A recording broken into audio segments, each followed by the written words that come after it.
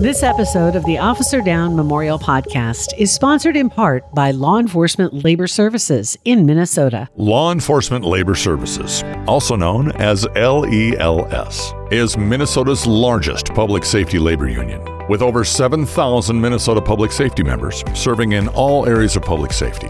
Law enforcement, 911 dispatch centers, corrections, public safety administrative support personnel, and firefighters. Established in 1977, LELS serves over 260 different public safety agencies and over 450 locals across the state of Minnesota. With their administration, general counsel, 3 staff attorneys, and 14 business agents, LELS provides contract negotiations for better wages and benefits, grievance processing and representation, discipline representation, mediation and arbitration, assistance with representation for post-board hearings, and in-line of duty death benefits for survivor families.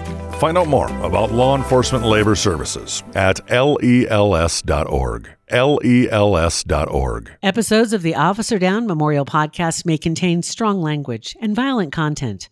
Listener discretion is advised.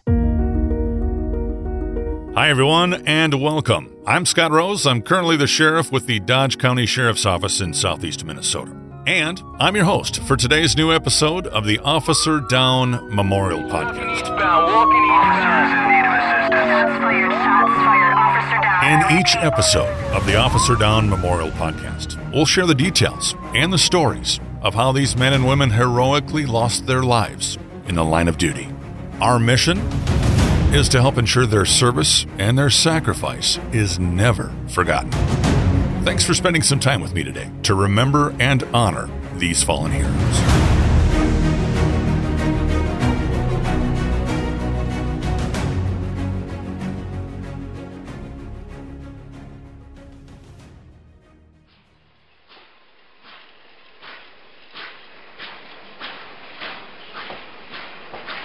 It was December 2nd, 1874.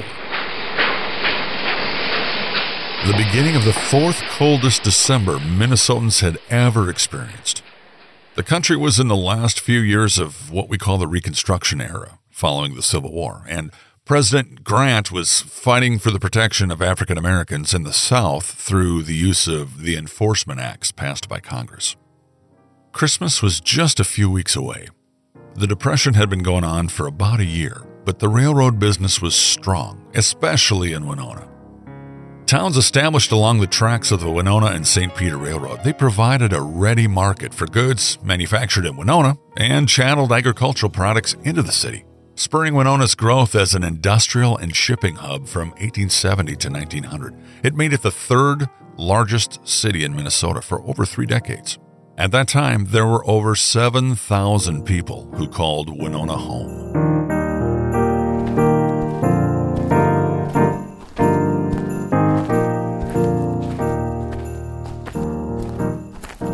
It was 12:15 a.m. He was walking his beat, and he walked into the depot waiting room and found a man sleeping in the seats.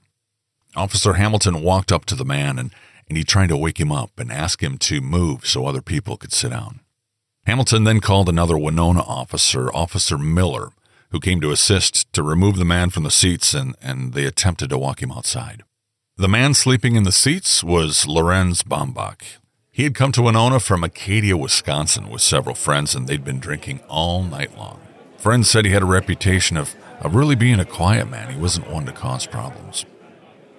Officer Miller asked Baumbach where he wanted to go.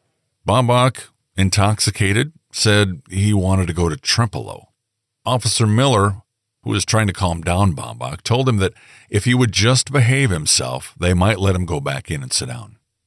Baumbach again became abusive and started swearing again at Officer Hamilton. Officer Hamilton asked Miller, take him away and lock him up. When the 2 officers went hands-on with Baumbach, he resisted and started to fight. Herman Stiver was in the baggage room when the fight started, and the officers asked him to help. When they finally got Baumbach to the door, he grabbed Hamilton by the throat and he started to choke him. When he was in good health, Officer Hamilton was a strong, powerful man who could really handle anyone he came across. Unfortunately, he had been ill the previous 2 weeks and he was struggling with heart disease. This was his first night back on the job. Stiver, who was behind the three men, pushed them out the door, and they all fell onto the platform outside. With Baumbach still choking the officer, Hamilton called out to Officer Miller to hit Baumbach to get him to let go. Miller hesitated, but as Baumbach continued to hold on to Hamilton's neck, Miller hit Baumbach and he finally let go. At this point, Hamilton got up from the floor and said, "I'm gone, Miller. I can't do any more to help you." And he started to walk away from the doorway. Miller was still dealing with Baumbach, and he had full intentions of arresting him and he was going to lock him up. But another Winona man, John Stovall, ran up to him and said, Officer Hamilton was dying, and he was asking for Officer Miller. Officer Hamilton had walked away from the fight only to collapse a short distance away on the platform. Miller left Baumbach and ran over to Hamilton. The yardmaster, Mr. Pierce, was with Hamilton, who took Miller by the hand and said, "Miller, don't leave me. I'm dying. Get me home if you can." Officer Miller asked others for help, and 4 people came over to assist carrying Hamilton onto the omnibus, which back then was typically a large, enclosed, and sprung horse-drawn vehicle, similar to what we think of today as a stagecoach. It had wooden benches along the sides of the passenger cabin with seating for several people who would face each other. While en route to his home, Hamilton was unable to speak loud, but at one point pulled Officer Miller down to him and told him he was going to die soon, and asked Miller to send for his brother and his sister. The men carried Hamilton into his home, laid him on the floor, placed pillows underneath him, and he passed away. An autopsy was conducted by local doctors Staple and McGoffey. They determined that Hamilton had a heart disease that was sufficient enough to cause his death. The doctors also indicated they were unable to find any damage to the larynx or any other indication that the death had been caused by the choking. They ruled the cause of death as heart disease, aggravated by overexertion from the fight with Baumbach. Baumbach walked away from this incident with only a small fine for disorderly conduct.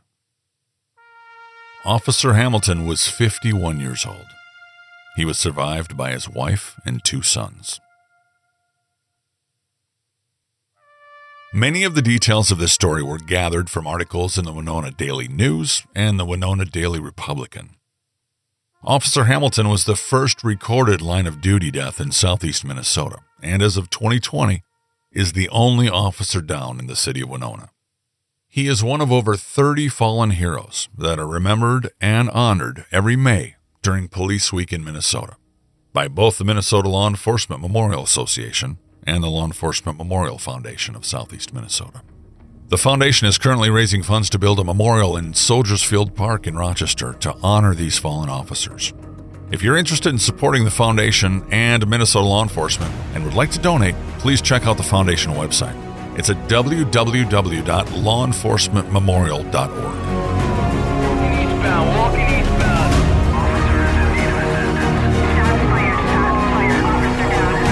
Thank you for spending the time to listen, learn about, and honor the memory of this fallen hero. Make sure you take the time to thank your local law enforcement for their service and for their sacrifice. Don't forget to thank their families too. They give up so much for our safety as well. It's up to us to help ensure the sacrifices made by these fallen heroes and by their families are never forgotten. Please share this podcast with your family and friends. Let's show these law enforcement officers and families our support. Until next time, this is the Officer Down Memorial Podcast. I'm Scott Rose. Thanks for listening.